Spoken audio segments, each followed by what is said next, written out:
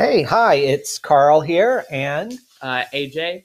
and hey, so we're about to start episode 14 of Ragged Coast into the Sea Caves. This is set on Miss Cutter Isle, which is a Goodman Games module. And let's see, AJ, what did you want to say? Yeah, so we wanted to ask if people wanted to follow the Instagram. We just made actually a new one because we got locked out of our old one. Very fun. So it's called house_rules.rpg. It's a little bit shorter of a name than we had before. You should go follow. We don't have any posts yet, and I think we will continue with our daily, like, or not daily, but updates on our story about when we're posting things, and when stuff is going to be uploaded. And hopefully we will also get some posts in soon. Awesome. So reinvigorating our social media presence. And Shauna, as our big fan, guest listener, what do you think about how things have gone in terms of the rescue of Claren, the Aspen Kutcher, You're My Only Hope? What a relief. I gotta tell you, I was really nervous there for a second. Yeah. You ready to see what happens as folks go into the sea caves? I'm ready to go. Let's go. Let's go. All right. We're putting it up tonight. Enjoy the listen, everybody. Awesome. Well, welcome back to Ragged Coast. We have leveling up that's in the process of happening. We have character introductions. We have a recap, so we recall what happened from last time. And I think what we'll do is turn it over to Andy for the recap first, and then we can go around and do introductions. And then while we're doing introductions of players and characters, you can roll hit points for leveling up to level 6. And those of you who are multi-class will let everybody know which class you leveled up in. And then we will start again on Miss Cutter Island, right by the sea caves where we left off last time. So Andy. A recap from episode 13 titled Aspen Kutcher, You're My Only Hope. Between Mick's and Fence's attacks, Crenshaw's and Field Mouse's spells, and Tharivol's dramatic running into the surf and issuing commands to Aspen and Drake, the party rescues Claren from the clutches of the Kelpies. The two Kelpies escape into the depths of the ocean and reach an agreement with Crenshaw not to drown any more sailors for 2 days. The party rests on the Sojourner overnight and then explores the cliffs along the cove the next day. Captain Tellez the Red has agreed to wait for up to a week for the party. She is grateful for their efforts to find the lost crew member and their victory in driving the Kelpies away. The party discovers the ruins of a giant mere creature statue and its massive pedestal on one of the cliffs. As Crenshaw explores the nooks and crannies of the pedestal, he is attacked by a giant yellowish serpent. Claren casts the spell Speak with Animals and dissuades the serpent from killing Crenshaw. In fact, in exchange for a wild boar hunted and killed by Mick and Fence, the snake explains that there is a mean Nagi who has been hanging about since the purple lights started playing across the sky. The serpent directs the party's attention to the sea caves on the beach below.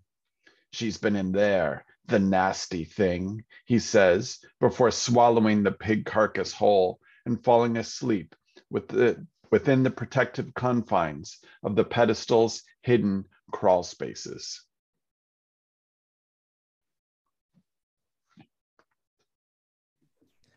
Fantastic. So why don't we start with Kevin? Why don't we start with you for introductions and leveling up tidbits?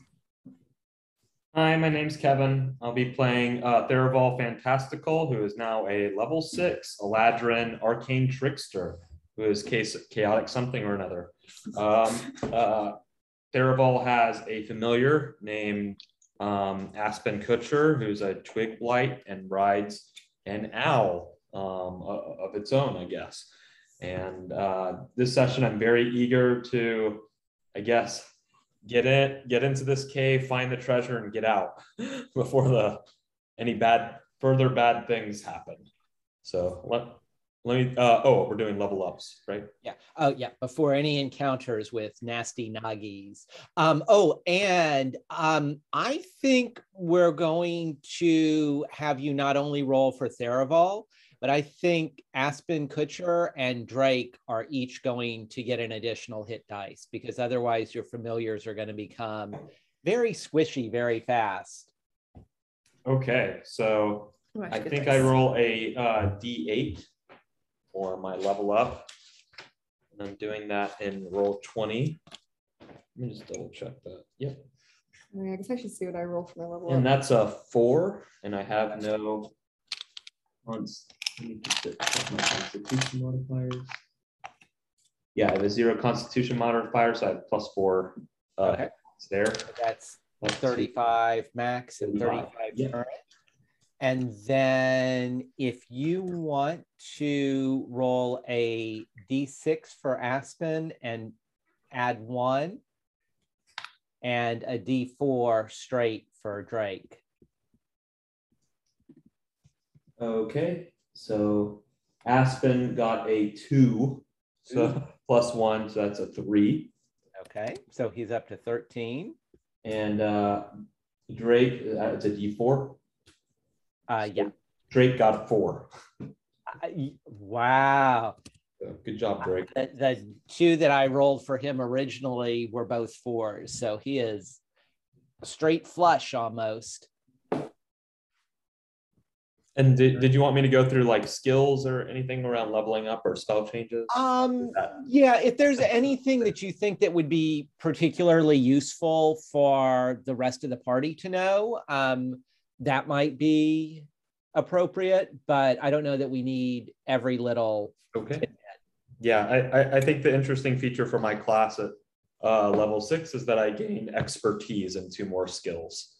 So I'm now more proficient at investigation and becoming more aware of my surroundings after learning from such a perceptive party. So I've gained more expertise in perception.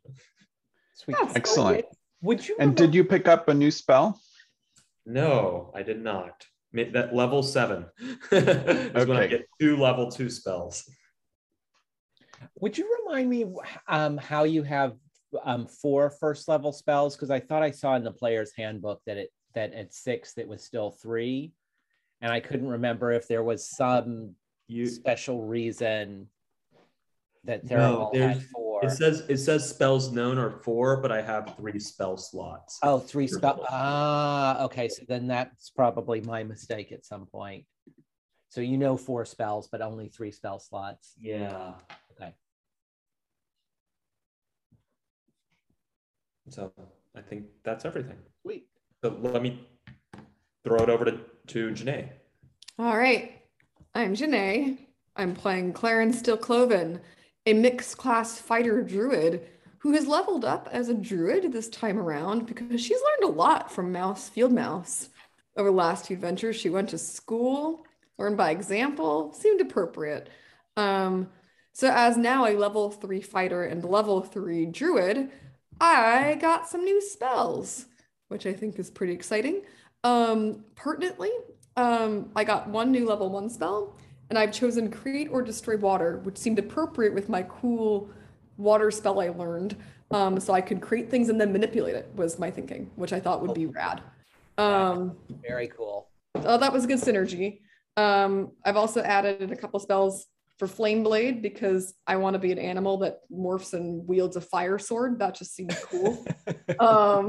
So that's my whole reason for picking that one. Kung Fu Panda with a Flame Blade. And then Lesser Restoration as a healing spell, which I thought would be useful to kind of round out more healing in our party. Should I popcorn to someone else? Yeah, go ahead. And I think it's particularly cool to have both the water-based spell as well as a flaming sword, but the water-based just for all the time you all have been hanging out with Tellus the Red. Yeah, very nice. Be reasonable. Yeah.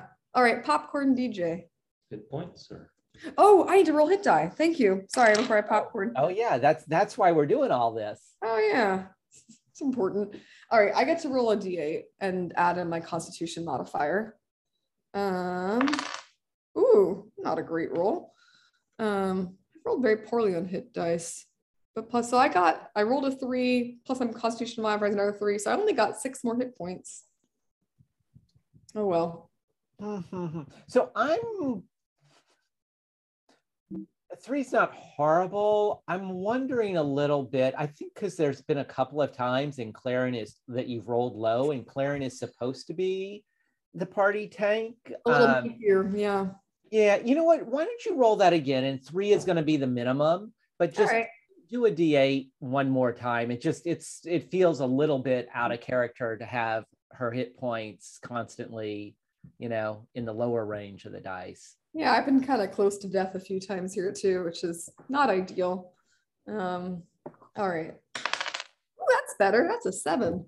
So plus 3, I get 10 more hit points. Major improvement.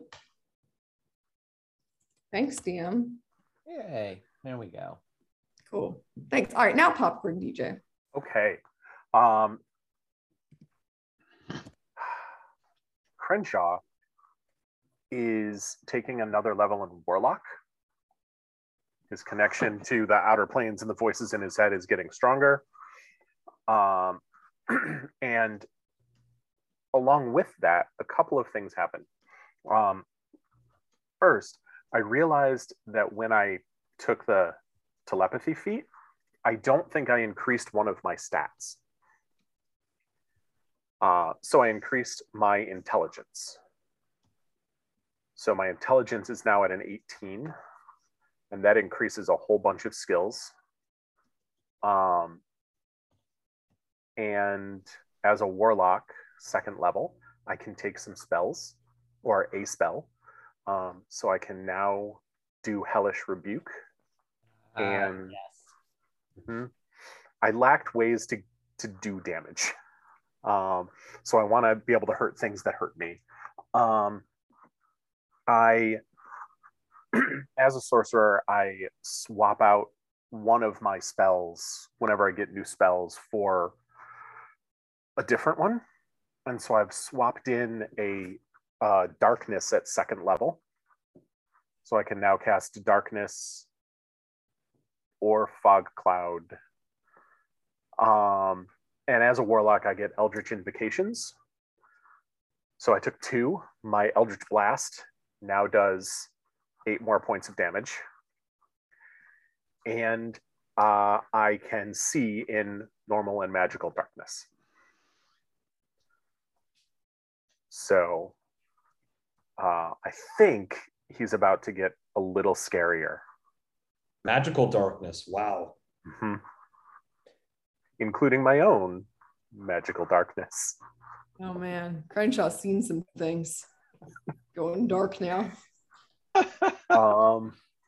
And that's right, I have smoke grenades. There's so many ways to make all of you annoyed with me because you won't be able to see anything. Oh no. Well, I'll just slash through with my cool flame sword as a panda. It'll all work out. All right. And I think that's it. That's plenty. Okay. Cool. Yeah, all good stuff.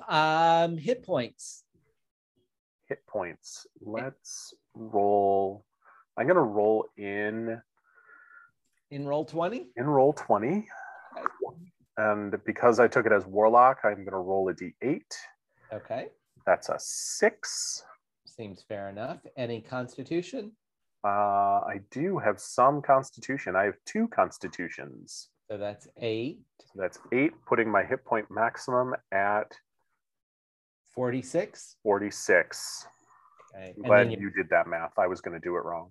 Yeah, and then you're still down 4, so you're at 42. Yes. It must have been some of the damage after healing from the serpent's initial bite. Yeah. Yeah, because that result was not, I mean, that was actually, I thought Crenshaw took a fair amount of damage there. He did. That was not fun. He did not like that. This module doesn't play. Mm-mm. Yeah. All right, who you popcorning to? I am going to popcorn to Andy.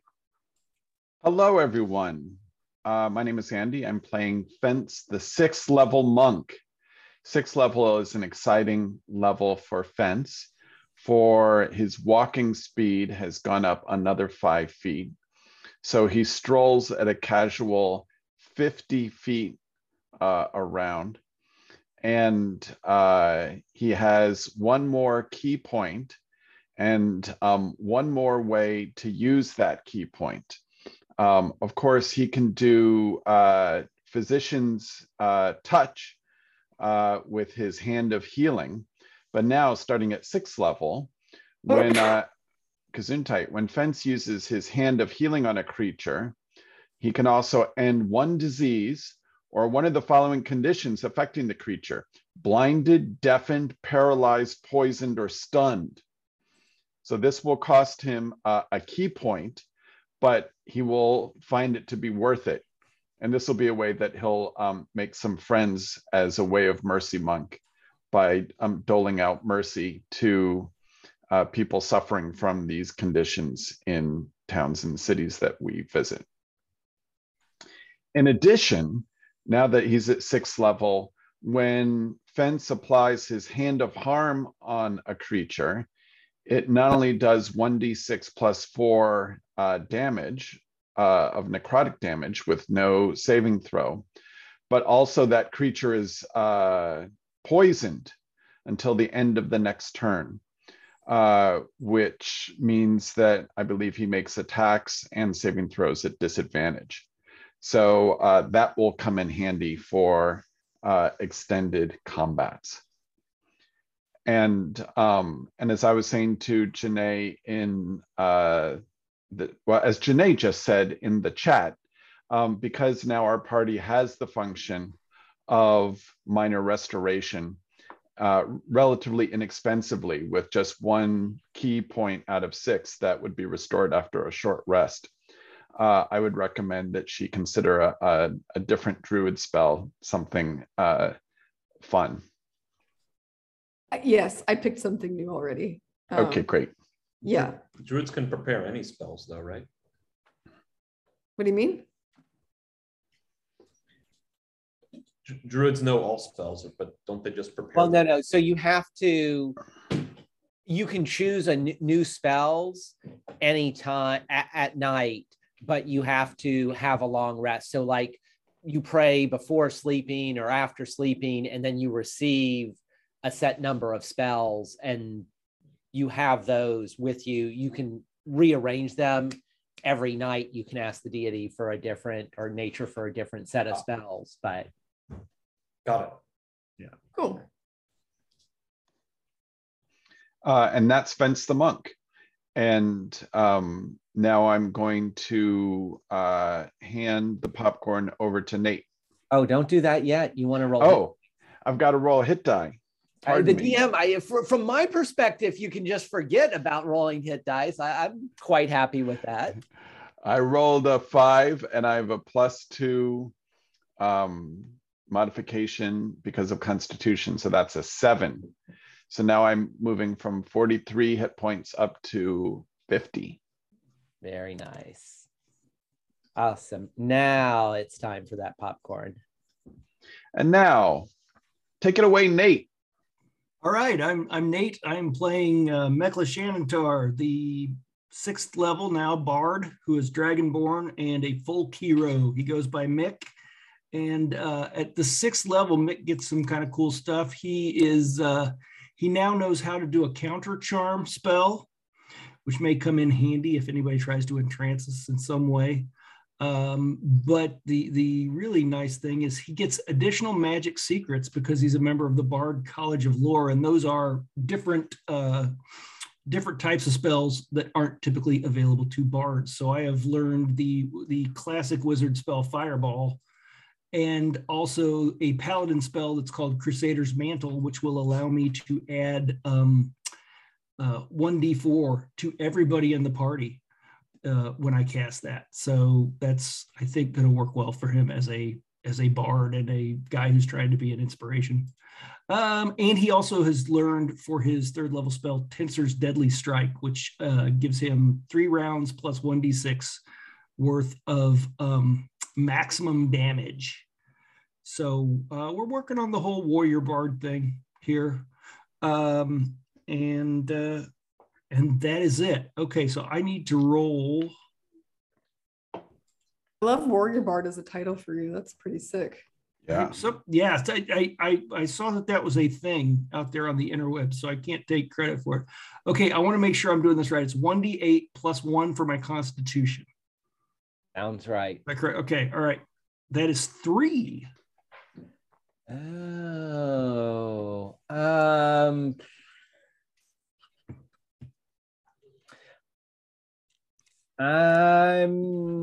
I'm wondering a little bit, since we let Claren re-roll a low roll.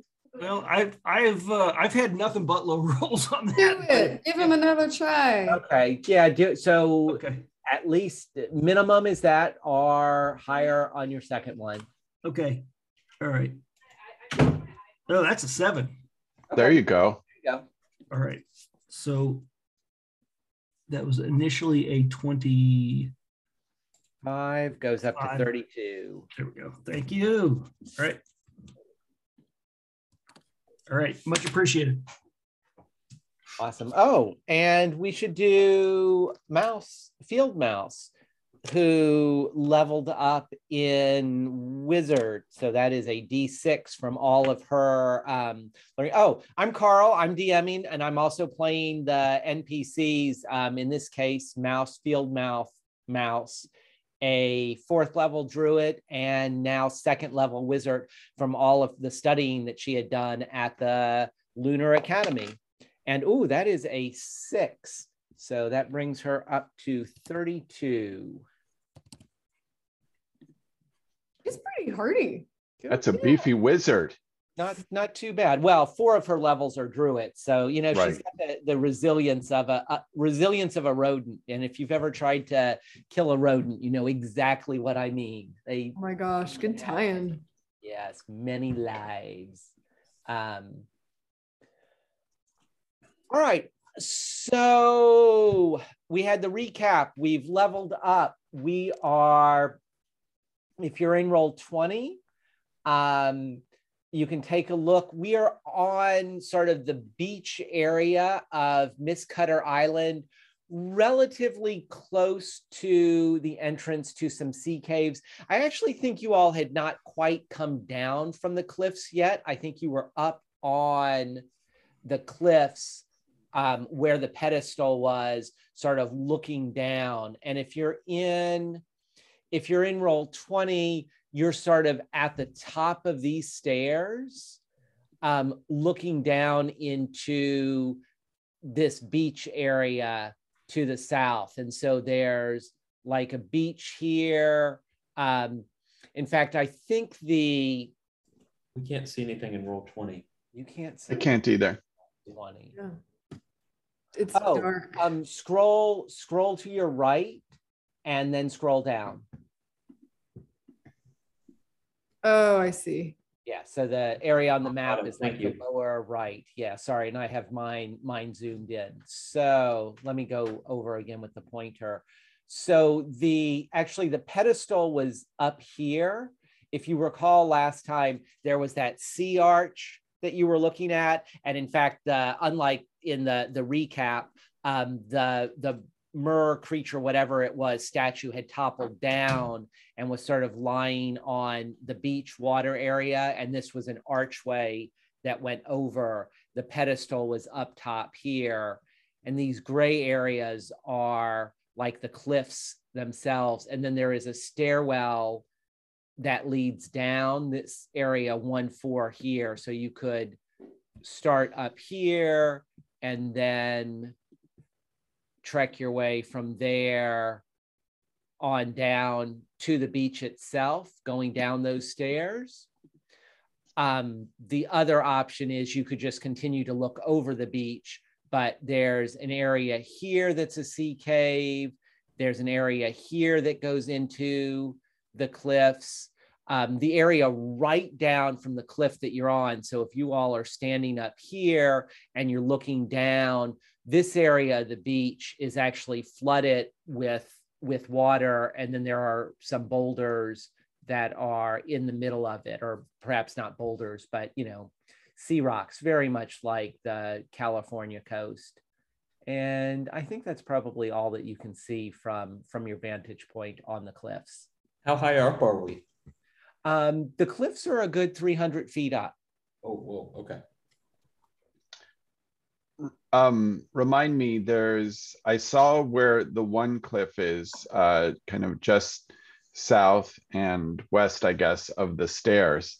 Is the other entrance to the cliffs obscured by the kind of shallow water that's near the sea rocks at 1-1? Yeah, so this area where I'm clicking here, it's not obscured. You can see a cave, but the water is is on top of the sand and is also flowing into the cave. So that cave is definitely flooded. Not entirely flooded, but, you know, full. And since you're not down there from 300 feet up, all you can see is that it's water, and whether that's an inch of water or 6 feet of water or more, your guess is as good as mine at this point. I say we start with the unflooded cave. Seems reasonable. What time of day is it? Like, can we figure out like if it's high tide or low tide, or like if we waited, whether the water? Yeah, so Tharivol's observations of the tides have been that there are 2 tides in the day, so it's a diurnal tide. So 2 high tides, 2 low tides every day. And let me see, what time of day is it for you all? I suddenly forgot from the last session. You had started exploring the cliffs, I think, at dawn, like the beginning of the day, and you had walked around the cove because you slept after the encounter with the kelpies. So you had explored, climbed up the cliffs, had explored. By the time you reached the pedestal where the serpent attack was, it's probably around noontime. And the tide has been coming in. In fact, noon is a high tide. About 6 will be a low tide, and then midnight will be another high tide.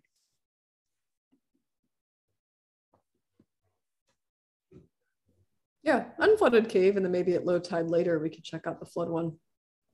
That makes sense to anything me. Interesting in the unflooded. Well, and to be honest, from where you are now, you can't tell if this cave is flooded or unflooded. You can see down the canyon area where it is, and there's nothing, but you actually can't see into the cave itself. So because you're up on the cliff edge looking down, so you can start to see that there's an opening there, but you can't tell anything inside it. I could turn into a bird and fly down and scope it out if we're interested in getting some reconnaissance before we go. What if there's spiders down there again? Lake water spiders. That's true. I guess We're going to go into the dry cave regardless. We may want to save your transformation abilities. I forget at your current druid level all the creatures that you could turn into, but it may be that if we run into some big nasties, we're going to have you burn up some hit points with attacks in the form of some animal other than a scouting bird. Fair enough.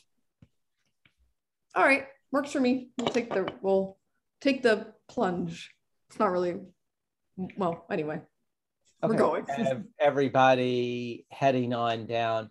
let me grab the character tokens here really quick from another map. And I'm going to try to do this without grabbing the surf that I had drawn in when you were battling the Kelpies. That's fine, probably. That's everybody.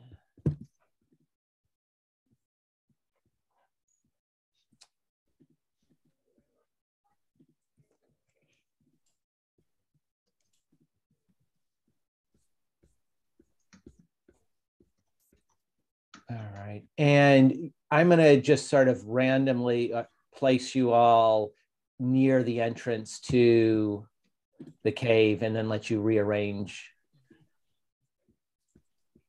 yourselves in terms of marching order as you head in this way. Also, as you do this, let me read a description of 1-4 of the stairs as you head down.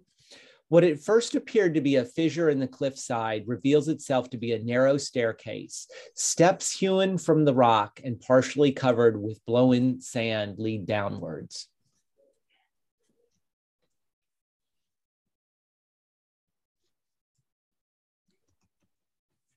Did you say glowing sand? Blowing sand. Let me make sure. Blowing sand, yeah. So rock stairs, mostly covered in sand, but you know.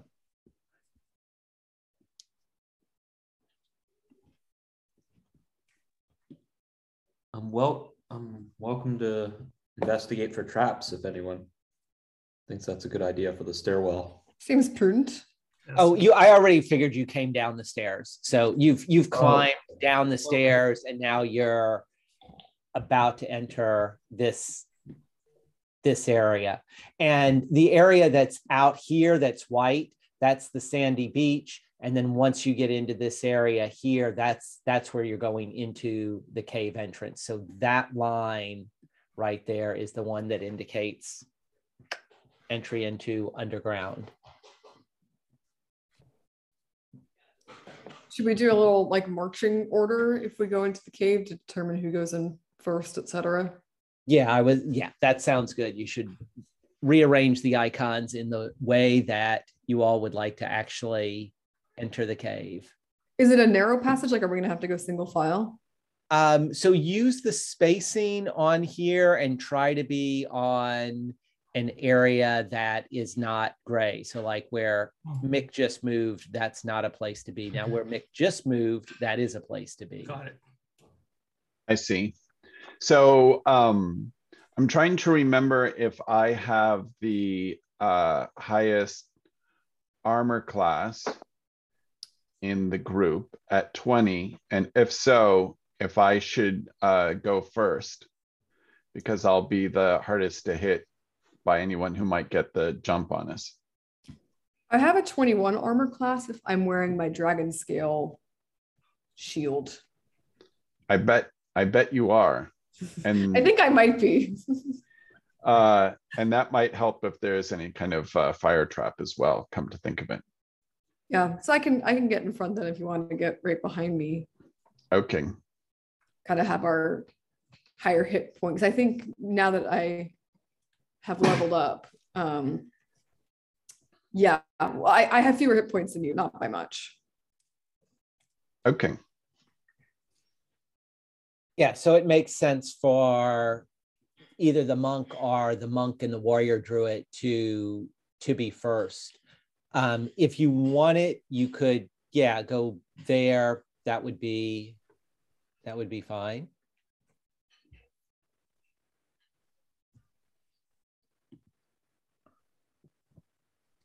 Field Mouse is looking for a place relatively in the center of the party. And Tharivol, Aspen, and Drake are going to hang out wherever you are. So does that look like the way that we want to go? That looks good to me. Yeah. And good. DJ, I'm going to scooch Crenshaw just one into a square rather than floating outside of them. All right, so we have Claren leading the line, Fence roughly in either in second or 1.5. Mouse, Field Mouse tucked into the safety of the middle of the party, the investigator, sorcerer, wizard, Crenshaw behind Mouse, Field Mouse, and then Tharivol and Mick, as well as the familiars bringing up the rear of the party. How exciting. Very exciting. What we'll see next. Yeah, and Aspen Kutcher in his, of course, modest twig blight way. I like how his token has managed to have its label and everything else on the very top of things. It seems very Aspen.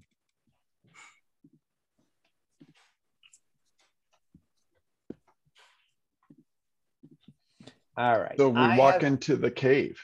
Yes. So I have a little bit of disappointing news for you. As soon as you get close to going into the cave, Claren, you notice that that dark gray area is actually water. So this cave is flooded as well. It's just not flooded outside of it and inside. It is only inside with water. But there's also, from this grotto, a glowing pale bluish light against the walls of, well, let's see. So within, like, it's noon outside, but as you get to this dark cave, the water, and perhaps it's the walls, and maybe it's even into the cave itself a little bit, seems to be like glowing bluish. Like it looks, well, you know, like a pool that's got lights on in it. Mm-hmm. That's what it looks like. So you're looking into this cave, and that water should be pitch black. Like once you get 10 feet in, the water, it should be all dark, and instead it looks like someone set up an indoor pool. Although how deep is the water? Do what? How deep is the water? Can we tell? I don't know. How do you, I mean, you're looking, it's glowing. Do you want to give me a perception check? Yeah. Sure. Yes.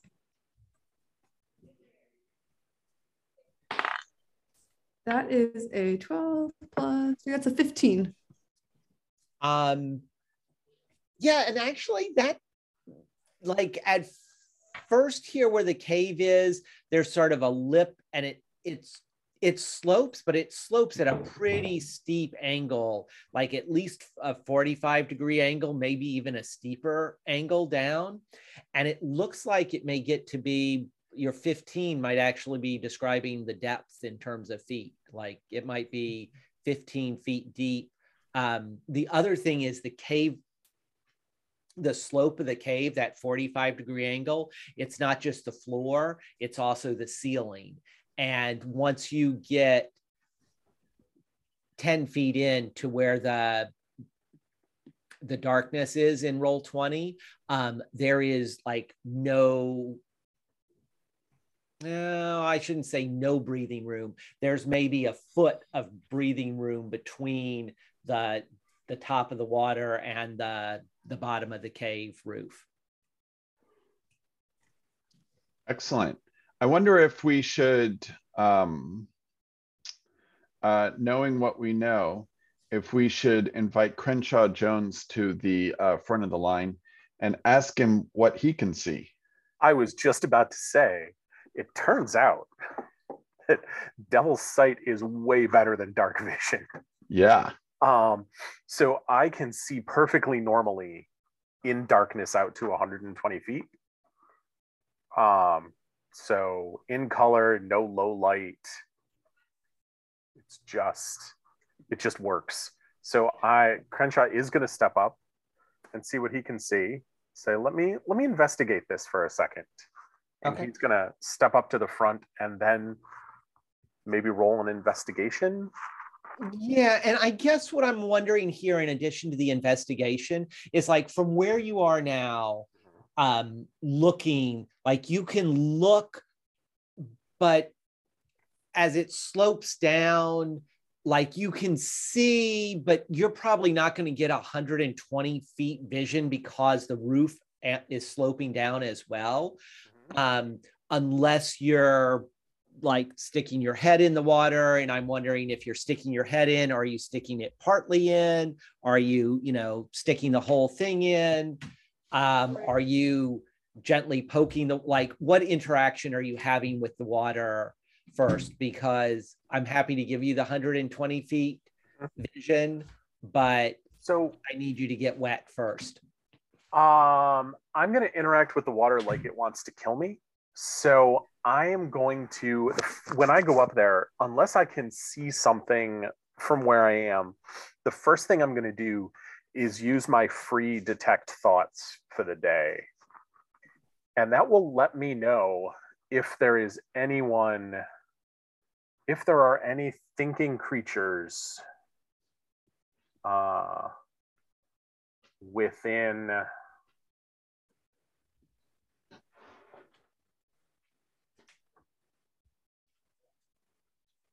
30 feet of me. Yeah.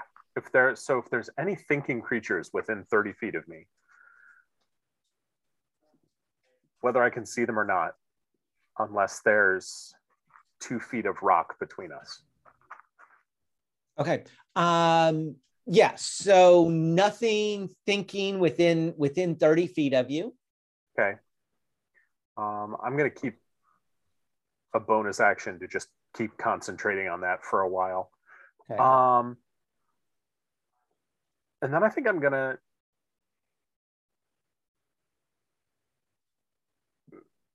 investigate the water, I guess. Since the water isn't alive, I'm going to start by just perceiving it and see if, it's a tidal pool. It might be poisonous. There might be something in it. So I'm going to try and experiment with it a little bit. Okay. See what I can find. Go ahead and give me an investigation roll. But I'm not just going to stick my head under it. Okay. Yeah.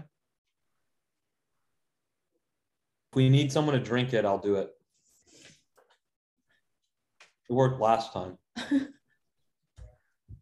Yeah. So go ahead and roll investigation, DJ. Give me a second. I'm just. See what Crenshaw gets here. Get out of here. 24. Ooh, Wow. okay. This is my jam. Yeah. So it's definitely a tidal pool. The water is not at all stagnant. Like clearly there's been flowing into here as well as out. You can't see, like the beach is a good 120 yards away from where the surf is crashing, even at high tide. So somehow the water is flowing into here, not directly from the beach. Maybe there's, somehow there's water getting in underneath, either through the sand or through other cave entrances. So it's fresh, or salt water, but not stagnant, briny. For the life of you, you can't figure out what the hell is causing the pale bluish light. It's like, is there a lamplight? Is it something magical? It's in there, but it's further in, like it's in the water, and it's like someone has stuck things along the walls every 10 feet or so, but not very heavily in this area that you're in. Okay. So you're like, standing right at the edge. You've played around with the water. You've started touched it cautiously, and it's not like eating through your skin or anything. Maybe you scoop some up in a test tube, being very, very cautious. And as you did so, like maybe some touched your fingers, and you're like, nope, it's not acidic. My touch of the water hasn't like instantly brought the water alive as a murderous creature. Did we establish whether the water is stagnant or moving? I think if it was like a pool, does that mean it's like a stagnant pool or like a whirlpool? Yeah, so not a stagnant pool was, I think, what Crenshaw found. It was being replenished, and maybe it doesn't seem like there's any flow coming from behind as far as he can tell right now, but it doesn't seem stagnant. So clearly high tide will flood this. It's his theory. I think it might be worth swimming down in to see. Right. Well, and it's high tide now. Okay. Well, that's good to know. So it's high tide now. So it must be coming from somewhere in the back. There must be an opening somewhere in the back where the water's coming in. Yes, with a 24, I'll agree with that. So a couple of us could swim down in, or if one of us could turn into a water animal. At your service. Yeah, let me see what I think. What kind of water animal can I be? Those of us without armor could also swim in addition. I have a concern. We sometimes get in trouble when we divide the party or send people out by themselves. So as someone who doesn't wear armor, I will volunteer to accompany whoever's going into this water. I mean, if I could be a large water animal, someone could ride on me to get through it. Like if I was a whale or a dolphin, I could easily fit a creature on my back. You could hitch a ride. I don't know if there's room for a whale in this particular cave, but a dolphin's a fun idea. Field Mouse goes, I've been watching the dolphins. I could change into one too. Oh, two twin dolphins frolicking in the pool. I'm in. Porpoises. Porpoises with purpose. We found our purpose in life. Field Mouse is extraordinarily excited about the idea of a dolphin and a porpoise. Does anyone have a little jar? I'm afraid for Drake getting his feathers wet. Can't Drake just fly? It's a bird. Through the water? Is it enough room for him to clear above the water? I want to put there's jar. There's a foot of clearance above.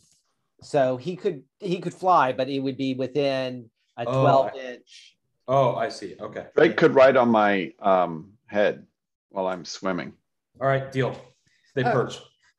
All right, yeah. I'll transform. I'll use wild shape to transform into a dolphin, and if anyone wants to hitch a ride and go on a SeaWorld adventure, they can. I jump on Claren's back. I make a annoyed dolphin sound and try to blow some water through my blowhole at you. But I can't speak, obviously, so it's the only way I can express my annoyance. All right. I am. So I retort back. Oh, I know I have a dolphin Tolkien in here. Maybe I'll just use the search feature to see. So wait, did Mouse also become a dolphin? Are we actually dolphin buddies? Oh yeah, you're dolphin buddies. Yes. This is the best. Oh.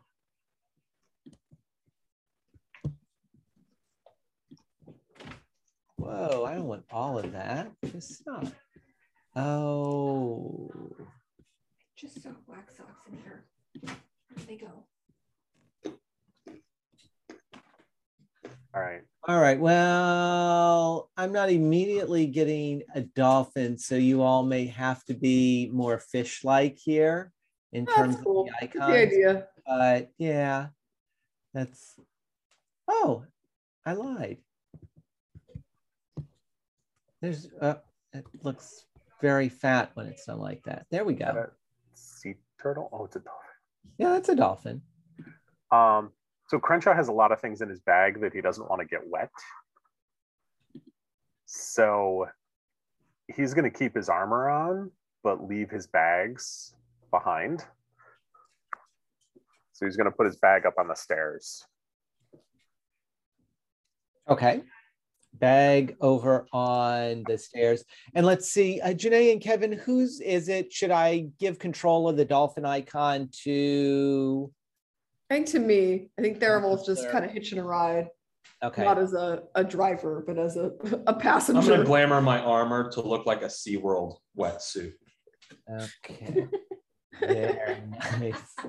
All right. So this dolphin is Claren. We have the laugh track behind us. It's very authentic. I'm glad there's one fan out there in the splash zone. Get ready.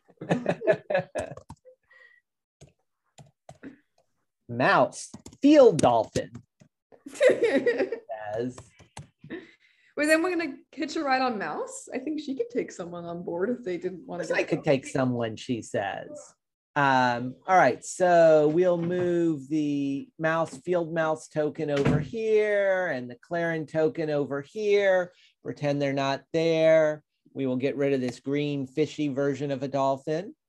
And both the dolphins and Crenshaw, especially if Crenshaw's head goes under the water, can see further into the cave.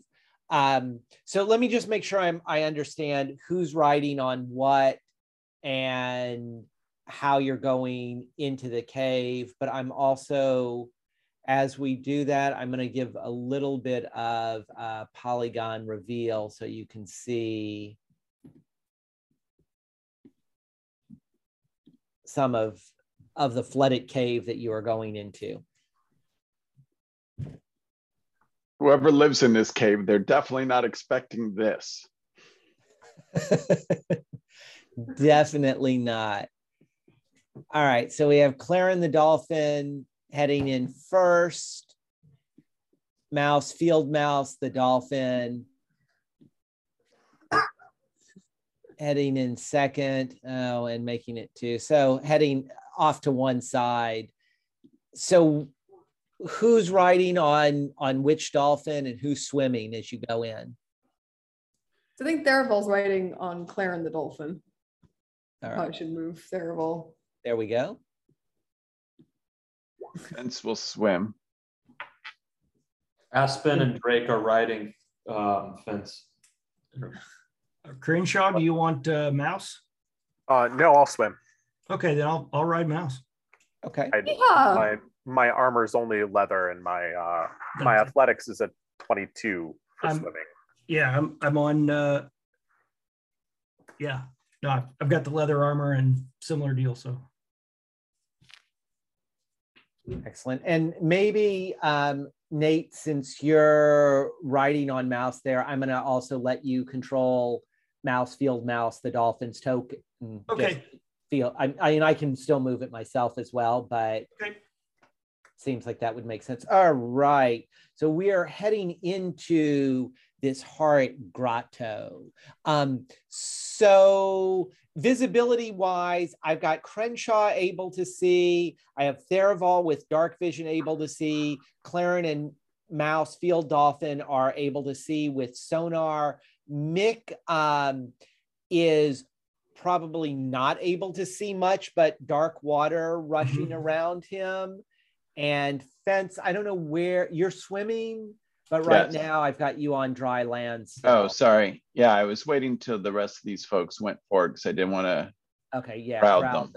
I also was reading dolphins have rods in their eyes that allows them to see in the dark. So they will be able to locate not only through echolocation, but through their superior natural dark vision, as it turns out. I read it on National Geographic, so it's legit. Or excuse me, animals.mom.com. That might not be as legit. I better look for a more reliable source. But does it apply to fantasy worlds as well? All right. Dolphinsforkids.com might have the answer. I'll have more. Yeah, dolphinsforkids.com would not want to see what you're seeing, because against the walls of this ghastly place are bones and other remains in various states of decay, as well as what look to be human skeletons. Someone or something has carefully arranged these remains here, placing skulls against stalagmites, arranging similar bones in circular patterns, and standing the skeletons erect. Some of the bones are yellowed and old, but others appear disturbingly recent. also with your sonar, you are able to hear that there is something swimming in this vicinity. And I'm going to ask us to roll initiative, because as you all dive in, the something recognizes that there's new fun creatures to play with. Just playing, right? This is exciting. Ooh, not a great And here I will drop the initiative sheet into chat. So if you can take your name tag and rearrange it in the column. And let me see if there's any dex modifiers on this beastie.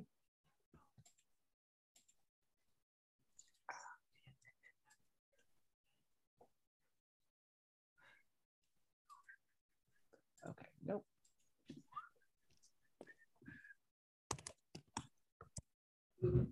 And I also have to roll for mouse field. Oh, wow, mouse, field mouse. mouse field dolphin. Mouse, field dolphin. I'm still enjoying this conceit a whole lot. Yeah. Oh, dang. Yeah, she is quick.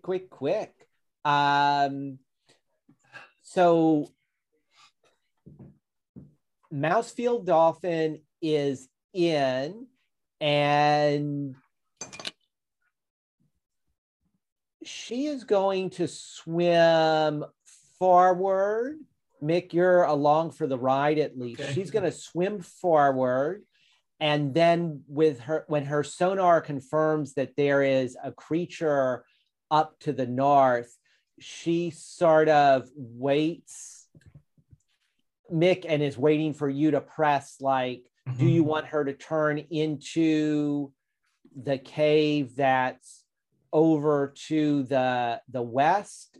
I'll give you all a little bit more visibility, although this is probably more dolphin visibility than it is human visibility. But you can sort of tell, Mick, just from her sense that there's something that she's recognized up here. And I'm curious, do you want her to swim the rest of her movement this way? Or do you want her to swim towards the thing? Do you want to try to attack it? Well, I think we need to stop there and let that thing come to us.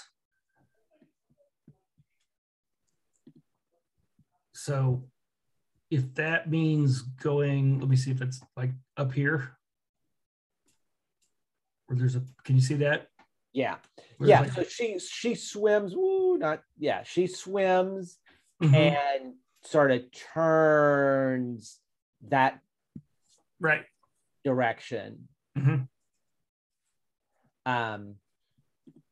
And that's okay. So that's Field Mouse's turn.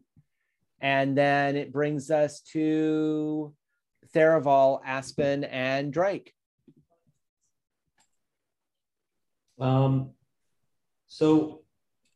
what's physically going on that's cueing us? Like we hear that they're about this monster. Is there like a splash in the water, or? Yeah, well, so for the dolphins, it's sonar, and Field Mouse, certainly once she gets up there, is able to see it. On the back of Claren the dolphin, you're going through the water. It's a little bit weird because Tharivol is earlier in the initiative order than Claren is, but once Claren would move up to like this point, Tharivol, you would then be able to, with your dark vision, see the creature. And it looks very much like it does on the token.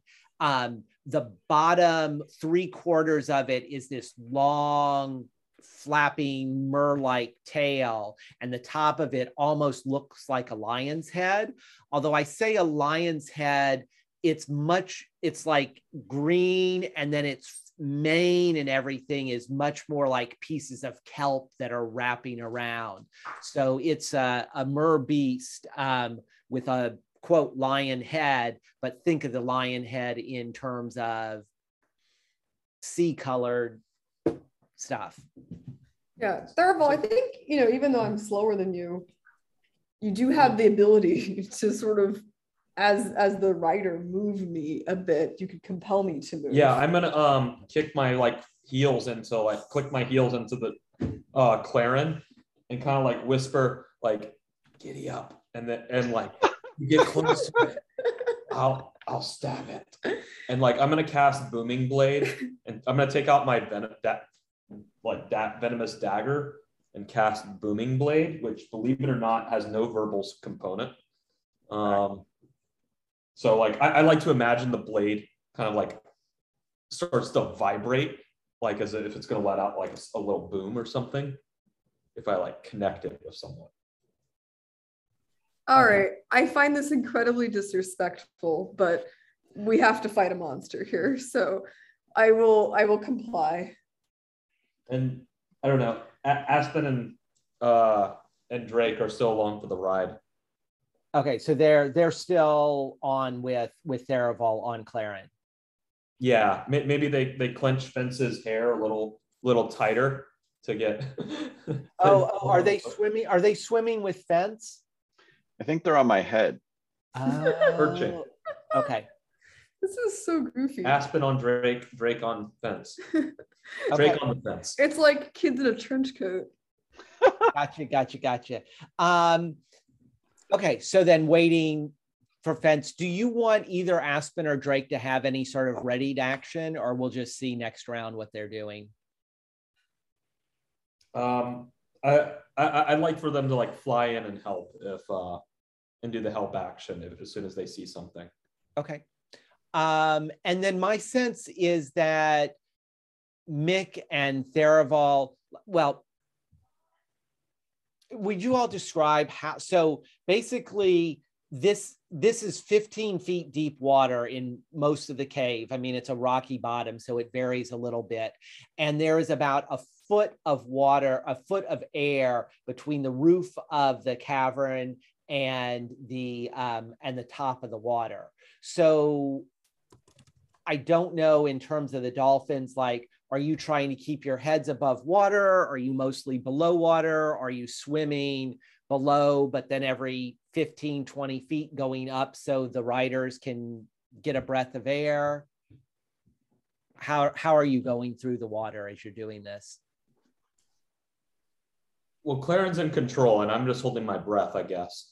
But yeah, I mean, I'll give you some, I'll kind of dip in and out a little bit. You try to keep you mostly dry and above water, but I've got to breathe too.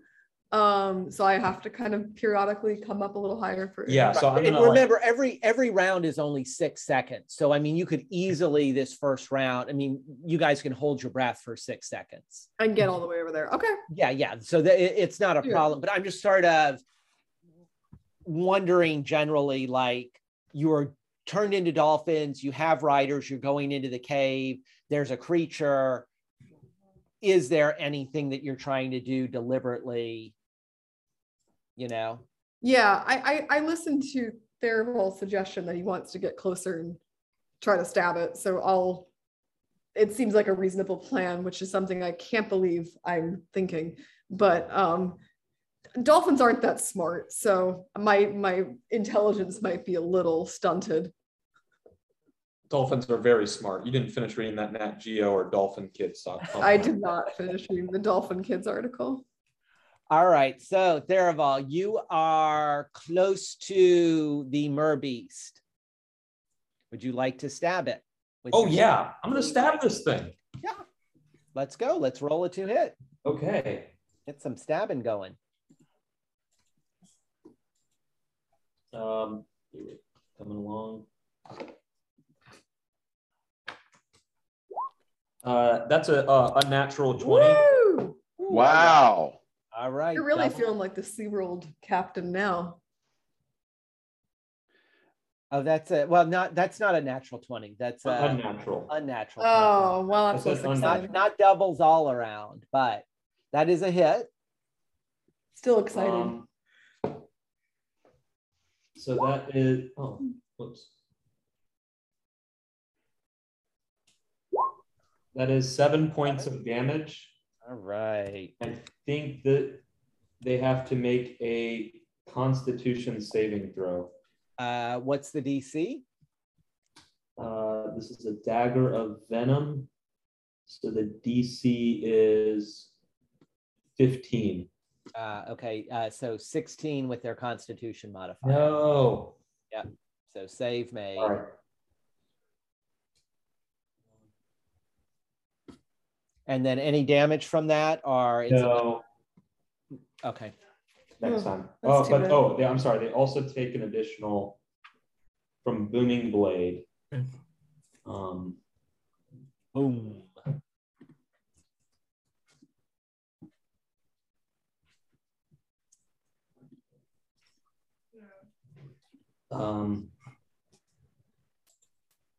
If they move, they take an additional 1d8. Oh, I'm sorry, because I'm writing Claren. I have sneak attack damage. There you go. Oh, yeah, right. That's an additional 13 damage. Okay. So. All right, that is quite a cut into the merbeast, right where the sea lion's head meets the scales of the fish body. But that brings us to the sea lion's turn. And the sea lion now has a choice of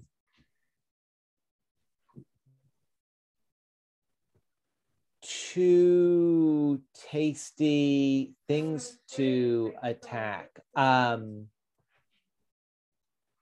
dolphin meat.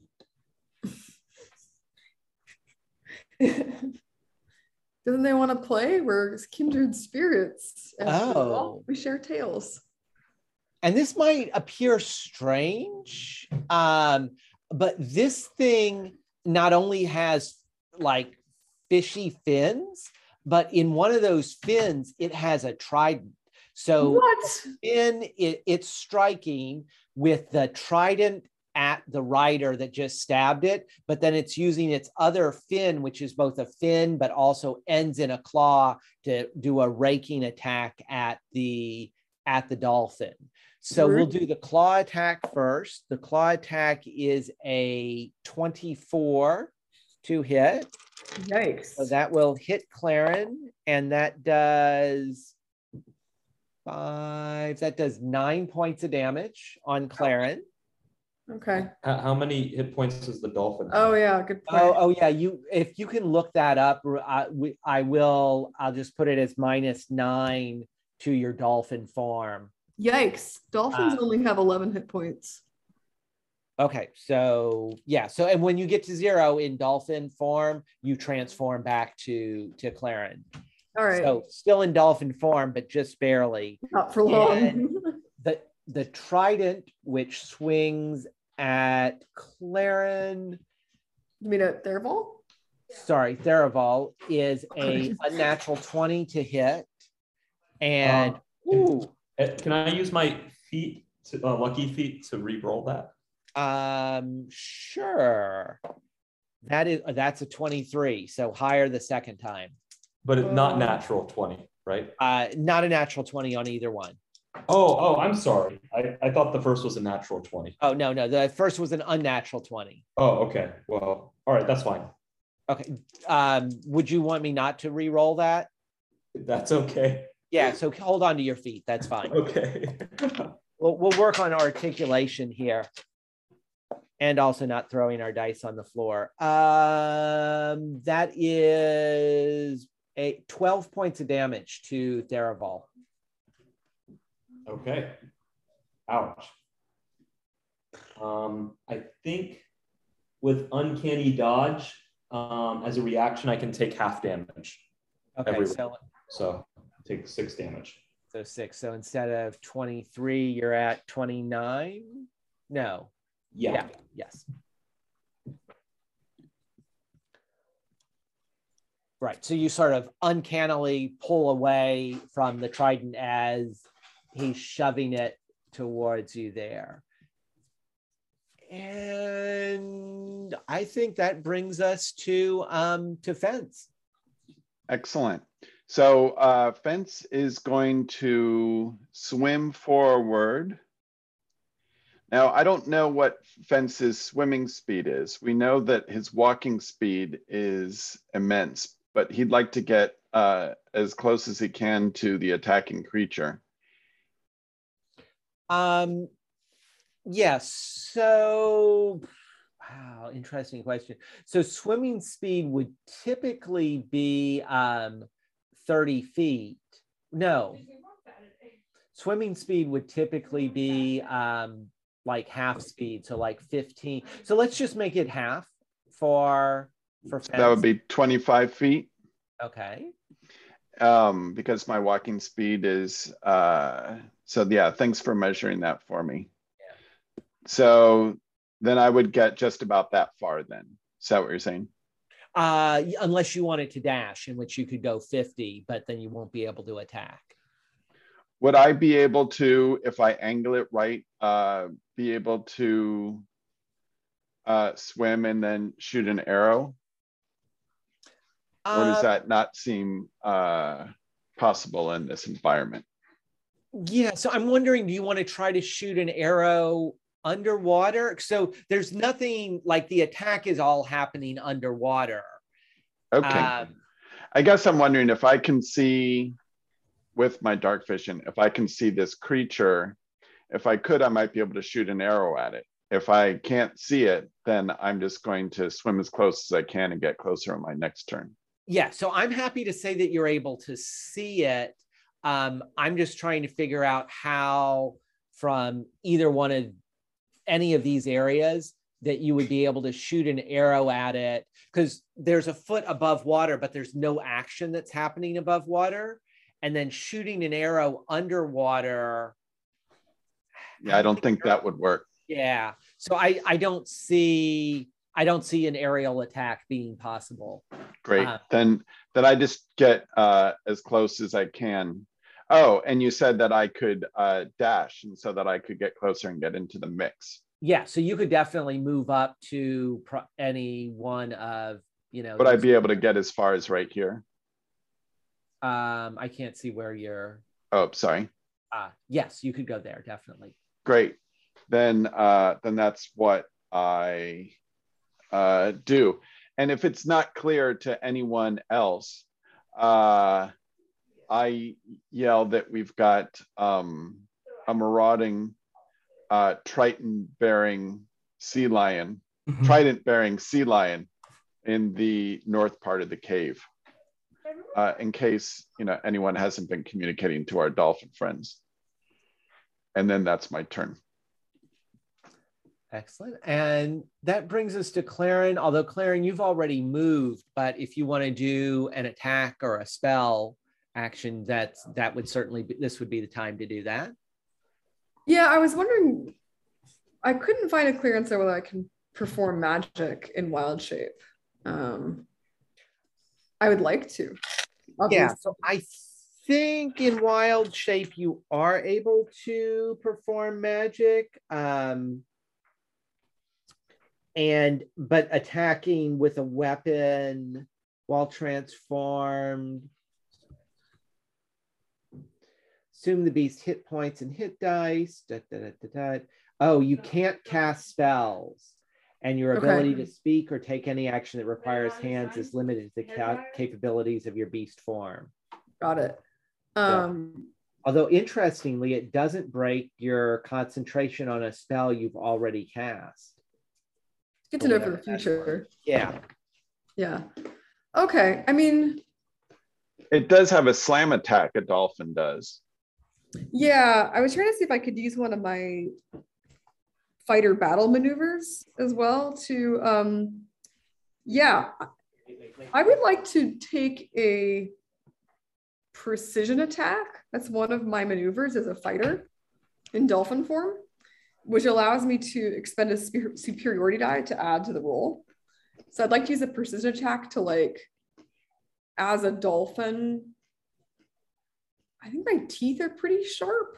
I'm gonna try to bite this creature and like tear off part of its tail. Okay, do you have the stats for the dolphin for the dolphin's attack? Good question. Yes, I do. Okay. Yeah, go ahead. I never imagined being bit by a dolphin. They always seem so playful, but yeah, they have the teeth. I got those big teeth. Yeah, I wouldn't want to be a sea lion getting bit by a dolphin. Seems not great. Yeah. I don't know if that's actually how they attack, but that's how Claren imagines they'll attack. She hasn't been around with a lot of dolphins, so. Ooh, that is an 18 with my strength stats as a dolphin. That's a +2. Oh, it's a +4 to hit, so that's 22. That's a hit. All right, and then I don't know what I'd roll for bite. Oh yeah, so I see. Got it. 56. Okay. Ooh, that's 4 damage. Oh, very nice. I think more with 72 to 100. Oh, I didn't add precision. Sorry, I didn't add my precision attack. Kevin's right. Need to add my superiority dice. All right. As you're doing that, I think we have to read the fun fact that Andy just posted in the chat. Bottlenose dolphins have 72 to 104 teeth. Dolphins do not use teeth to chew. Instead, they use their teeth to catch food and then they swallow it whole. Nice. I don't think you're swallowing the sea lion whole, however. Not this time, I'm afraid. But 72 little bite marks are going to be hurt like hell. Yeah. Okay, so I'm using one of my superiority dice to add more damage. So that's another 4, so it's going to be 8 damage to it. Okay, total of 8 damage? Yep. Okay. Well, while in dolphin form, attack as a dolphin. That brings us to Mick. I take it this guy has a trident he's wielding around that is made of what, iron or something, or do I need to that's a really good question. Let me just check if there's any specifications about what metal it is. Yeah, I would assume it's maybe stainless steel because it's underwater and it's not conch shell or anything like that. So I'm going to cast heat metal. Okay. Yeah. And try to burn this guy and get him to drop it. Okay. Let's see, what is that? And what level spell is heat metal? This is a 2nd level spell, and the object takes 2d8 fire damage. And does he roll or do I roll to Oh, you do. Yeah, do 2d8 to the trident.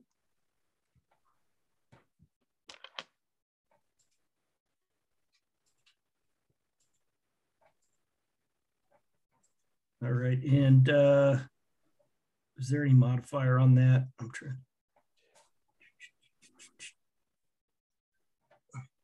Yeah, probably. There's probably not a modifier. Okay, Those so are mostly not.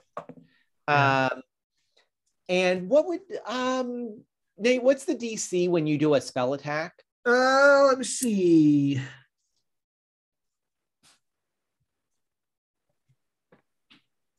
See, on some of my things it lists it, and this one does not. Let me see. Well, so it's generally your charisma. It's 8 plus your proficiency plus your charisma modifier. Okay, so my charisma modifier is +3. My proficiency is +3. So that would be 14.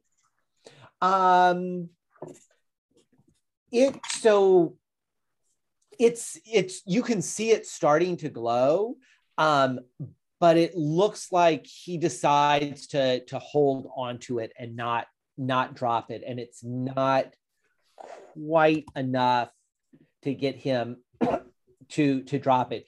In addition to the thing being hot itself, it certainly is burning his hands and causing some damage, but it's not where he releases and lets it go. Okay, so that's where the 6 points of damage is coming in. Yeah. Okay, and I believe. Well, and that's also to the item itself. So there may be something that happens. Right. Because the other thing is I can use a bonus action on each of my subsequent turns to cause the damage again when I attack. So make sure that is also a factor. Yeah. Okay. And I'm not saying that he took all 6 damage from it, but he did take some in addition to the item itself also getting damaged. Understood. Okay, so if we don't off this guy, I've got that as an option for the second attack. Sweet. Yeah. Well, and it's a bonus, so you can do another attack plus that as a bonus action. Got it. Nice. Crenshaw. Crenshaw is going to move up to there. That's 25 feet for him. Okay. And how does this thing look? How does this thing look? Yeah. Is it like really bloody or just a little battered? In between those two. And I'm also showing you a little bit more of the cavern, the area that you swam into, because you have that extra long dark vision. Do you want to come in? Okay. There's no one else in here but me, but you're welcome to be in here. Dogs. All right. I'm going to use my action since it hasn't been a minute yet. I don't know. Has it been a minute? Oh, no. It's been 6 seconds. So yeah, it hasn't been a minute since I first said, I don't detect any thoughts. And this thing is going to need to make a wisdom save. Okay. Because I am going to try and pull some thoughts out of its head. All right. And the DC for that wisdom save? Is 15. 15. All right. This is going to be close. I need to look at wisdom modifiers. No, he does not make it. Okay. So what I am probing deeper into its mind. I gain insight into its reasoning, its emotional state, and something that looms large in its mind.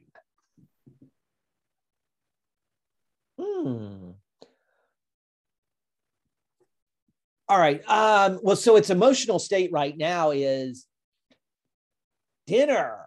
She's brought me dinner again. I'm hungry. I love it when she brings me the smushy ones. Ow, damn, that's not smushy. It's making my metal hot and it bit me and stabbed me. I'm going to kill it. So at that moment, I am going to speak into its mind telepathically. And we don't need to share a language. It just needs to have a language. Okay. And I am going to say...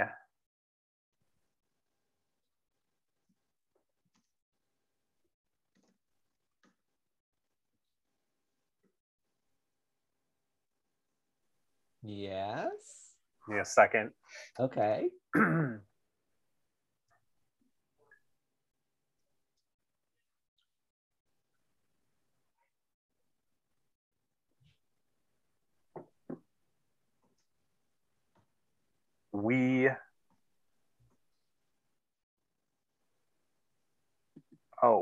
What I'm going to say is, you will not survive this.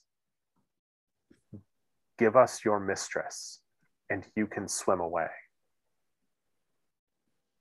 And I'm going to make an intimidation check, because that is just suddenly in its head. And that's a +4 on that intimidation. So that's only an 8. Okay. Yeah, not you have said those things to it. Its thoughts, you can tell that it has like understood and is perhaps hungry, hurting, and angry. And even though it's not scared of you, it's taken a fair amount of damage and is thinking about what you've said. Think hard, sea lion. That brings us to Mouse, field dolphin. Unable to cast spells, a bard on top, and a little worried about the amount of damage that has fallen on her friend. Janae, you have the stats for a dolphin? Yeah, I'll put them in the chat. Yeah, well, actually, just tell me what damage is, because Mouse, field mouse, like Claren has been hit by this thing. Mouse, field mouse swims right into it and just tries to bite down on it with the little dolphin teeth. And even with pluses, I rolled a 2. So she is furious. Mick is like holding on the back and she snaps like in the general direction of it. And it's sort of like, oh, I don't know how to do this with 144 teeth. It's hard. Even with a slam attack. Oh, well. Yeah. Good try. That's a miss. Tharivol, Aspen, Drake. So is this creature above water a little bit or below water? No, all this combat is happening below water. Okay. Okay. So, yeah, I mean, I'm gonna cast Booming Blade and then slash it again. Okay. I mean, and what Tharivol's thinking through his head is like, gosh, this creature's magnificent. I would love this in a zoo. But until then, we're gonna roll to hit. I guess you could try to take the head as a trophy. I shouldn't suggest that to you. I believe that 14 is a hit. Let me check really quickly though, but I think it actually does hit. Yes, that's a hit. Oh wow. Okay. Yeah. So we're gonna roll 1d4 plus 3d6 for sneak attack damage. Plus 5. So that is 20 damage with sneak attack. Okay. And if it willingly moves away, more like moves, it will take 1d8 more. And sorry, I need to check to see if it has to make the Constitution save again. Oh, from the dagger? No, once it's made the save, just like when you all make a save against a monster. Yeah. Oh, it can't be used this way until yeah, that's right. Okay. Awesome. Aspen or Drake? I don't want them to get wet. Okay. But actually, can I fly them over behind this sea lion thing so that we kind of surround it or like corral this thing in the other direction to prevent it from going through the tunnel behind them? Oh, nice. You want to move me again to do that? Well, no, move. Yeah, so they're now to be fair, they are above water that direction and he is below water. But I'm going to show you a little bit of something extra. This is what Aspen actually notices from that new position. And I'm not quite sure that a twig blight could see very far in the dark, but the water ends and there is a cave that is dry, or, as dry as any sea cave is, to the north there. So there is not a path for the creature to retreat that direction unless it's able to flop up and breathe breathe on land. Does that make sense? And I mean, I'm just trying to do all this positionality in a dark cave. Yeah. The battle is happening below water. You've got Aspen and Drake flying in this foot of air that's above water. And as they fly over there, your mind connection with Aspen is like, oh, there's. Yeah, but Aspen can see. Yeah, of a cave up this direction. Mm-hmm. Got it. All right, that brings us to the beast.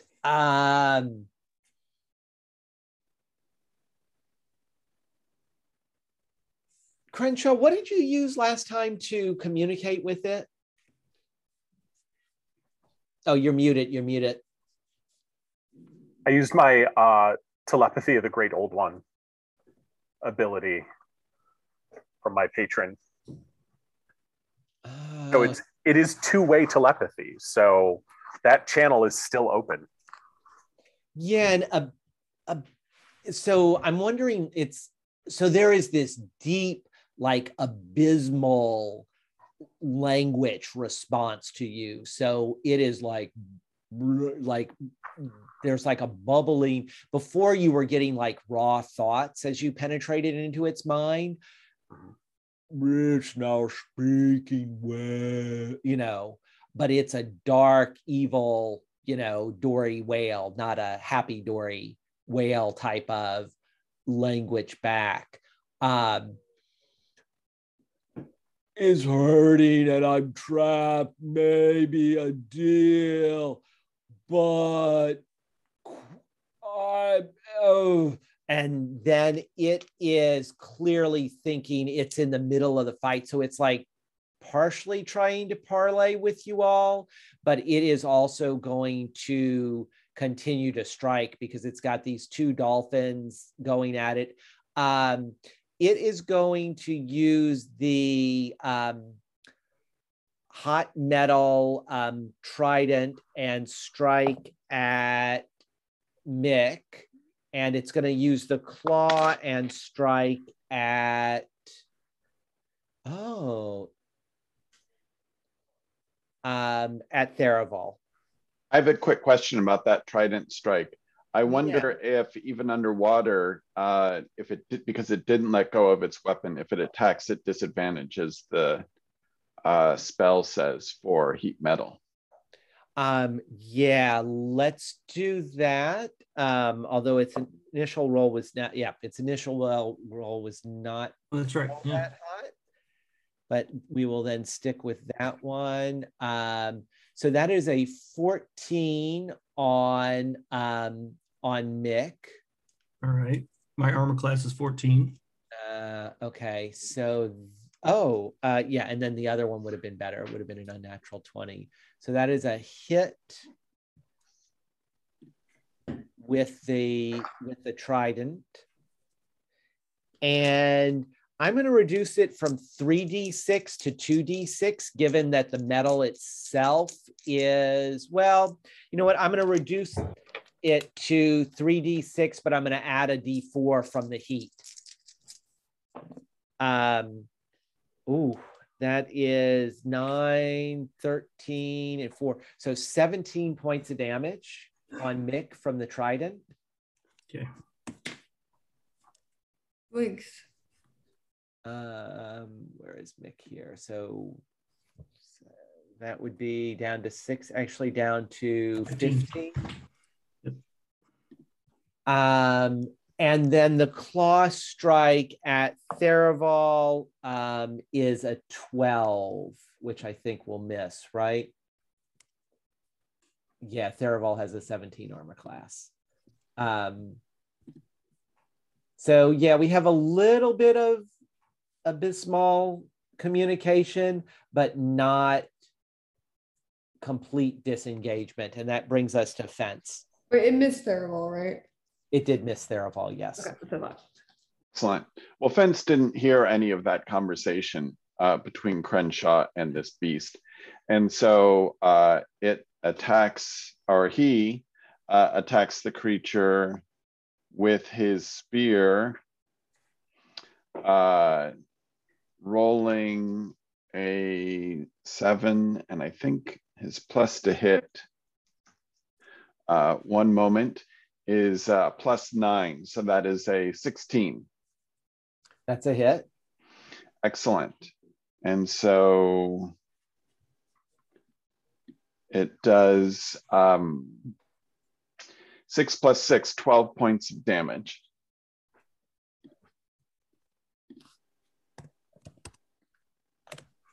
Would you like to describe the way the creature dies? Yes. So Fence goes for the throat and impales it right through its main throat, and then says, "Fish kebab, anyone?"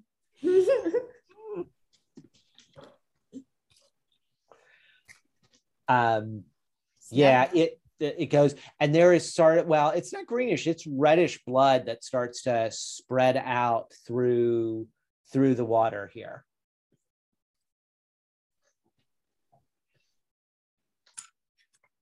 Do we, now that we've killed this creature, do we sense any other presences or hear any other creatures in this cave? And if not, I recommend that we paddle over to dry land and attend to Mick's injuries as well as any of the rest of us. Injured dolphins. Yeah. Yeah, so there in this cave, there does not appear to be any other creatures. I assume for heading to dry land, you're following Aspen Kutcher and Drake up to the north? Yes. Yeah, if that's where we see dry land. I mean, I am curious about all of these skeletons and, you know, if and where we're going to find any treasure, but we might want to wait for the tide to go out before we do a thorough search. Yeah, so do you want to do any searching before? So are you booking it up there to the dry land, or are any of you spending a little time attending to and looking at the small bones arranged in circular patterns, the standing skeletons underwater as you're getting out? I am definitely attending to those. Okay. So let me say, well, go ahead, Nate. Well, I missed the last bit that Andy said, but I think somebody needs to grab that trident.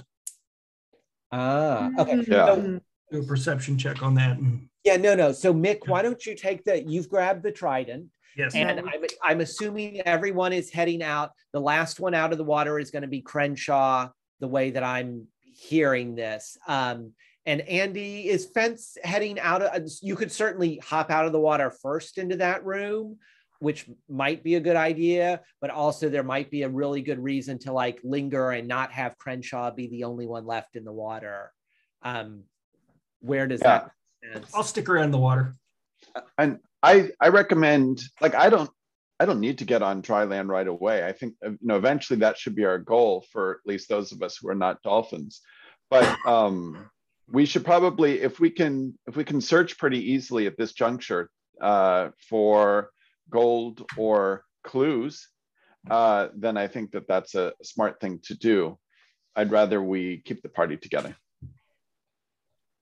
Okay, so I guess tell me what's happening here, because I had different visions or different senses of what you all could do, and I guess tell me what's happening. Is anybody moving up immediately into the dry land that's to the north? No, so I think Claren is gonna take Tharivol on a little jungle cruise around the waters, kind of following the party. Is there anything special that Claren, and by extension a mouse, field dolphin, can see extra well, given their aquatic nature at the moment? Yeah, so let's both you and Field Mouse roll a perception check at advantage. Nice. Ooh, That's good. Oh, right, my dolphin stats. Thank you. Oh, wait, what's the modifier for perception? Wisdom, right? Still good. It's a 9 or 19. Not a 9. 19. 18 plus 1. Okay. Yeah, and she's at a 17. So Field Mouse is swimming around a little bit. I'm gonna turn her this direction. She swims out this way. Mick, you have the trident, but you are still on Field Mouse's back. This visibility that I'm doing at the moment is because of the dolphins, not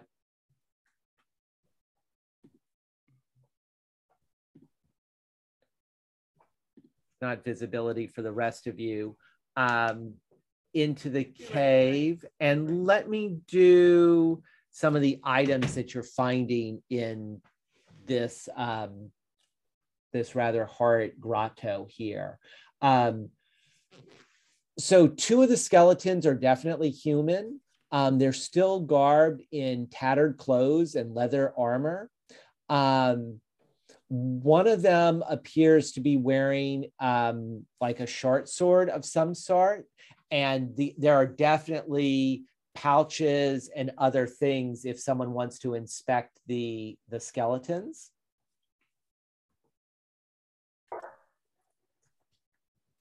Yeah, I think it's appropriate for you to do so. I'd like to inspect the skeletons.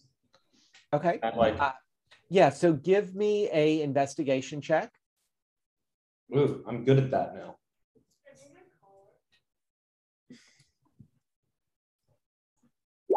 That's a 24. All right. Well, with a DC 14 intelligence investigation check, you find a small emerald worth 850 gold pieces wedged in the sole of one of the skeleton's left boots. I take it.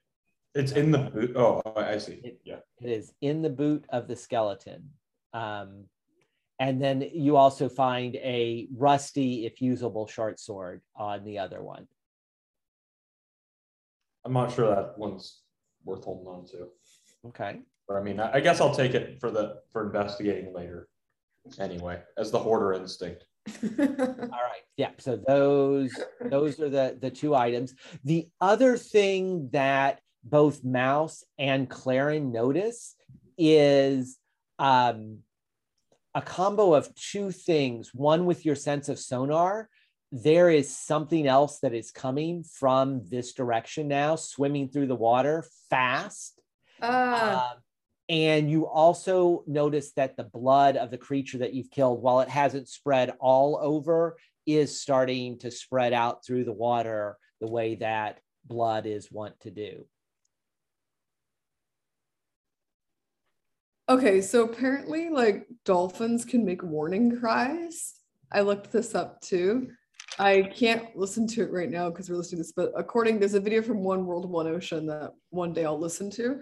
But imagine for now it's, and that's my best way to communicate. Danger, danger. I recommend that we get onto dry land and in human form and up to the north and create a phalanx with our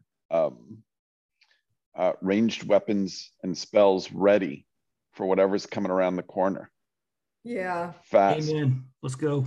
All right. So I say I start moving up to the north to this area where we have some dry land, or what I think is dry land. And yeah, sharp pivot here for us, Tharivol. We're getting out.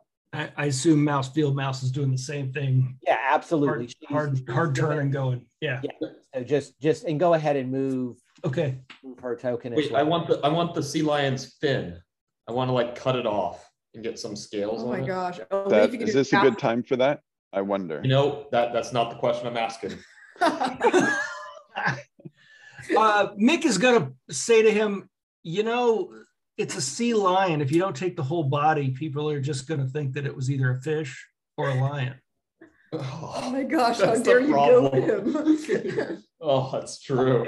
And I will roll persuasion if I need to. Is there any effort to and the dragging of the mer beast would not be all that hard due to the fact that it's in water, and if you've ever had a fish die in an aquarium, they float, guys. They float. Okay, yeah, I'll grab it underneath the scales and pull it in. Okay, and I'm a Mouse Field Mouse and Claren the dolphin are now turning into human form. And Crenshaw's right behind everybody else, but he was sort of waiting as people turned. He's still got that 30 feet of detect thoughts on. So when whatever it is, you're getting a detect thought coming fast, coming real fast. There's a couple of them. They're coming real fast towards the smell of blood in the water. okay. Right. I wonder if we want to just leave the sea lion in the water to feed whatever is coming towards us, rather than bringing the bait with us onto the land, which has no utility. This is my prize. They can't have it. Okay. I should have buffed you off my dolphin tackle. Where's my bard? I'm no good at persuasion. So anyway, we should get out of the water. Crenshaw will come up and say, like, really fast, as the dolphins move, pull himself up onto the water, and if he knows there are two sharks coming, he will communicate that. Just the sense that you got was hunger, like that was it. Like the nuances of the sea lion are replaced by just this pulsing drive to eat. So he'll say there are two things coming. I don't know what they are yet, but I'm getting two sentient creatures. Crenshaw is out of the water before Tharivol. Tharivol is just getting out of the water as two big bull sharks bite into the sea lion, and it's like being pulled around, and they are thrashing with it. Is there any light source that you all, as you climb up onto the dry land, are using? Because Fence and Crenshaw can see, but Mouse, Claren. I have dark vision goggles. Oh, you have? Do you really? Yep, I bought some last time we went shopping. Oh, okay. How many people then can't see right now in our party? I think that might be you. That's it? That's all? Okay. Well, and actually, Mouse, hold on. Did I introduce Mouse Field Mouse as half elf or as human? Remember. How have you been picturing her? I've been picturing I was picturing her as short, kind of like a halfling. Well, yeah, not that, yeah. Very short. When elves are same as human height, I think she's human. You said she's human. Yeah. So Mouse Field Mouse and Mick are the only two who can't see at the moment. Because I've got dancing lights cantrip. If that would be perfect. Yeah. If we need light, I'll cast that just so that we can see a little bit further. Great. Yeah. So there are now dancing lights in here, which enables me to read the room description for you all. And that will probably bring us to the end. So this cave is, while it is dry land, this cave is like moist all over, like the ceiling, the floor. And I say dry land, but it's much more like silt on the bottom. Like it's rocky, but it's covered with an inch or two of silty slime. Vestiges of daylight trickle into this place. Oh, sorry, I made you turn on dancing lights and I didn't read the description. Daylight trickle into this place, illuminating the walls and ceiling with undulating patterns. The smell of decaying seaweed is strong here. Do we think that this was the above water layer of the sea lion?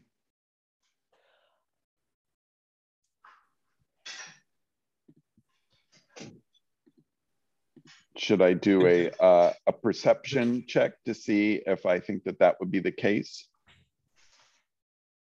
Sure. I rolled an 18 plus 9 is a 27. Amazing.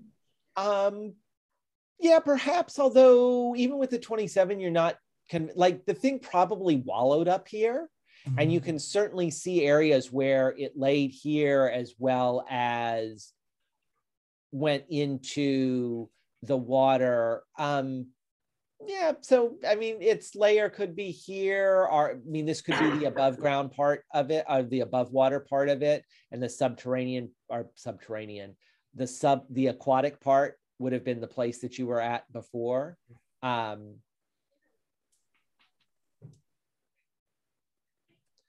But I suppose with the 27, your sense is there may be other things here. It's weird. The light that's flickering into the room, there are like, this is a cave, but there are like holes in the rock that must lead all the way up 300 feet to the surface, because are fissures in the rock, because there is light that is trickling down here. And the other thing with the 27 is you notice that there is a room to your north. And I'm going to do a little bit of polygon reveal here, because there is at least one really interesting thing in terms of a statue that is there, and a pit that you are able to see sort of looking to the north. But I think we will have to stop there at the moment. Hey, while we're relatively safe, can I do a quick perception check on that trident? Sure, yeah. Are you looking to see if it's magic? Yeah, see if there's any magic on it, anything like that. And I got a 7, so that's useless. Good try. Yeah, you know, I'll carry it with me. Yeah, it's big. Like, I mean, for a trident, it's more like a trident that a human or a normal merfolk would use. It's perhaps twice that size. So it's more like a pole arm. Like you can hold it and lift it, especially as a dragonborn, but Yeah. it is a massive. Oh, so this is like a heavy two-handed weapon. Yeah. What is it like? With D6 or more? Oh, well, yeah, and I need to look at what a normal trident would do. Yeah, I think it's decent. Go ahead. No, that's cool. That's probably enough info. If this thing's super heavy and it's gonna turn into an encumbrance problem, I mean, we're probably... No. I would like you to be able to use it. The issue is that when the Merbeast used it, it did 3d6 plus 4. I don't know that as a character that welding that big of weapon and doing 3d6 is a thing. So I'm thinking it's probably more like a 2d6 weapon in your arms. But I do want to emphasize that it's not like just a standard trident. I think a trident does 1d8 if I'm remembering. okay. Yeah. Okay, cool. That was my last question. Pretty sweet stone weapon. Hey, yeah. Yeah, so nice weapon there. But not magical. Right, got it. Just really Thanks, big. Anything else before we should, I think, heal Mick. Oh, who's hurt right now? Just me? Yeah, because the dolphins, I lose. Anyway, I'm healed now. Okay. Boy. So before you use any spells, I can do some healing with just a key point. Please and do. I would be glad to do so. Let me see what because I didn't even get to use a key point when finishing off that big beast. Do we want to pass like an hour to short rest, or? If we were to do that, then I could use like, a number of key points. I forget how many hit points you're down, Mick. I'm down 17 points. 217. Okay. Yeah. So- Yeah, I'm down 17 points. So yes, I think a short rest is probably a good idea. And then if I can get your whatever you're offering at the end of that. Yeah. So And- I'm rolling lousy dice. So I have to burn through 4 key points to get to 27 healing. But I think that should do you, yes? Yes. You say 27 healing? Yeah. Yeah, that'd get me. Yeah, so that should bring you back to 32. 32. All right, thank you. Does Then- anyone else need to be healed? Okay, great. I'll take a heal if you're gonna like tap people on the back. Definitely. How injured are you? Oh, very injured. I mean, 6 hit points, but I'll put it Okay. up like it's 30 if it means. So I'm gonna, I rolled this. Yes. So I just healed you for 10 hit points. I think that brings you up to full. Okay, thank you. Awesome. All right. For sure. And Andy, is that all of your key points then? That's 5 out of my 6 key points. I think I had you having used 1 key point when the evening started. Oh, okay. It's been so long. So then, yeah, that's my 6th key point. Okay. You get all these every short rest? I do. Can you believe it? That's amazing. That's awesome. What a deal. This is why they call me the plague doctor. Meanwhile, Crenshaw will just be tossing Eldritch Blasts into the water because those sharks are sitting on our escape route. And that is, while other people are healing, Crenshaw will just be blasting sharks. Yeah, because we may have to encounter them later. Yep. As you're doing this, a short rest is normally an hour. You've done the healing. About 10 minutes into the Eldritch Blast on the sharks that are feasting, there is a noise from the room to the north of you. Uh-oh. So you've done your healing, you haven't gotten a short rest, and there is a noise to the north, and there are sharks to the south. What a cliffhanger. To be continued. All right. Said about 10 minutes. Yes. And I'm keyless. All right, but we have to wrap. But I think we're on next week, right? Yeah. Excellent. Yes. Awesome. So it's a cliffhanger, but not the normal 2-week version. So I will see everybody in a week if I don't see you before. Cool. And before you all go, if you're interested, I don't know if you're all Facebook users, but I'm raising money for the foundation that supports medical research into my son Juki's rare syndrome. And we're almost at $7,000. It's in celebration of his 21st birthday yesterday. So if you want to read more about it, I just threw that into the chat if you're curious. Sweet, excellent. I might even go back on Facebook. If you'd rather not go on Facebook, then I can just give you the blog entry because I don't blame you for not wanting to go on Facebook, and it's the same delightful photograph, and that's right there also in the chat. That's at my Substack. Fantastic, great, excellent. A wonderful picture. I will see everybody next week. Thanks for playing, everyone. Thanks, Carl, for hosting.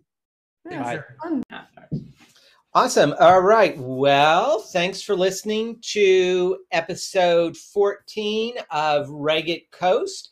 Next week, next Thursday, as always on Thursday, we will be uploading episode 15.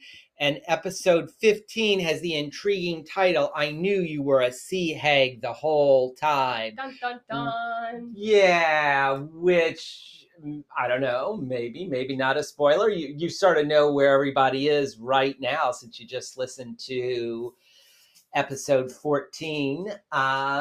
And we got another guest here, Hannah from Return of Dragons has joined us. And then I am also here, AJ, once again. Still hanging For the- around. for the Also intro and outro. also from Return of Dragons. Yeah. I'd like to say one last shout out to our Instagram. New Instagram. Yeah, new Instagram. Once, because we got locked out. Because of course we did, It happens. fun stuff. But hopefully posting stories. It is house_rules.rpg, I believe. Yes. Unless it's different. House HAUS Yes. underscore HAUS. I don't think I said that in the intro. rules.rpg. So it's like the old one, but a little shorter, a little simpler. And a lot more active. Yes, and hopefully we'll have some Hopefully. posts released soon Yeah. and get some stories up and going. One other thing. We're also going to be trying to record some fun like character sketches and stuff. And I know we've been doing a lot of Reggit Coast here. Got a couple of folks asking when we're going to get back to Return of Dragons. And there are episodes, since we produced those with a little more care and high quality production value, those are coming along, but we're gonna switch over to those soonish, right? Yeah. Awesome. Well, I've already got one in the backlog. Okay. So yeah, look for a special episode, some character background stuff, continuing with Reggit Coast for a while, and maybe we'll also start getting a few Return of Dragons. So if you were with the adventures of Sather and Immortalia and Quinn and those folks, we're still playing. We just got a backlog of them. So, okay, hey, thanks for listening, and we'll talk to you guys next week. Bye. See ya.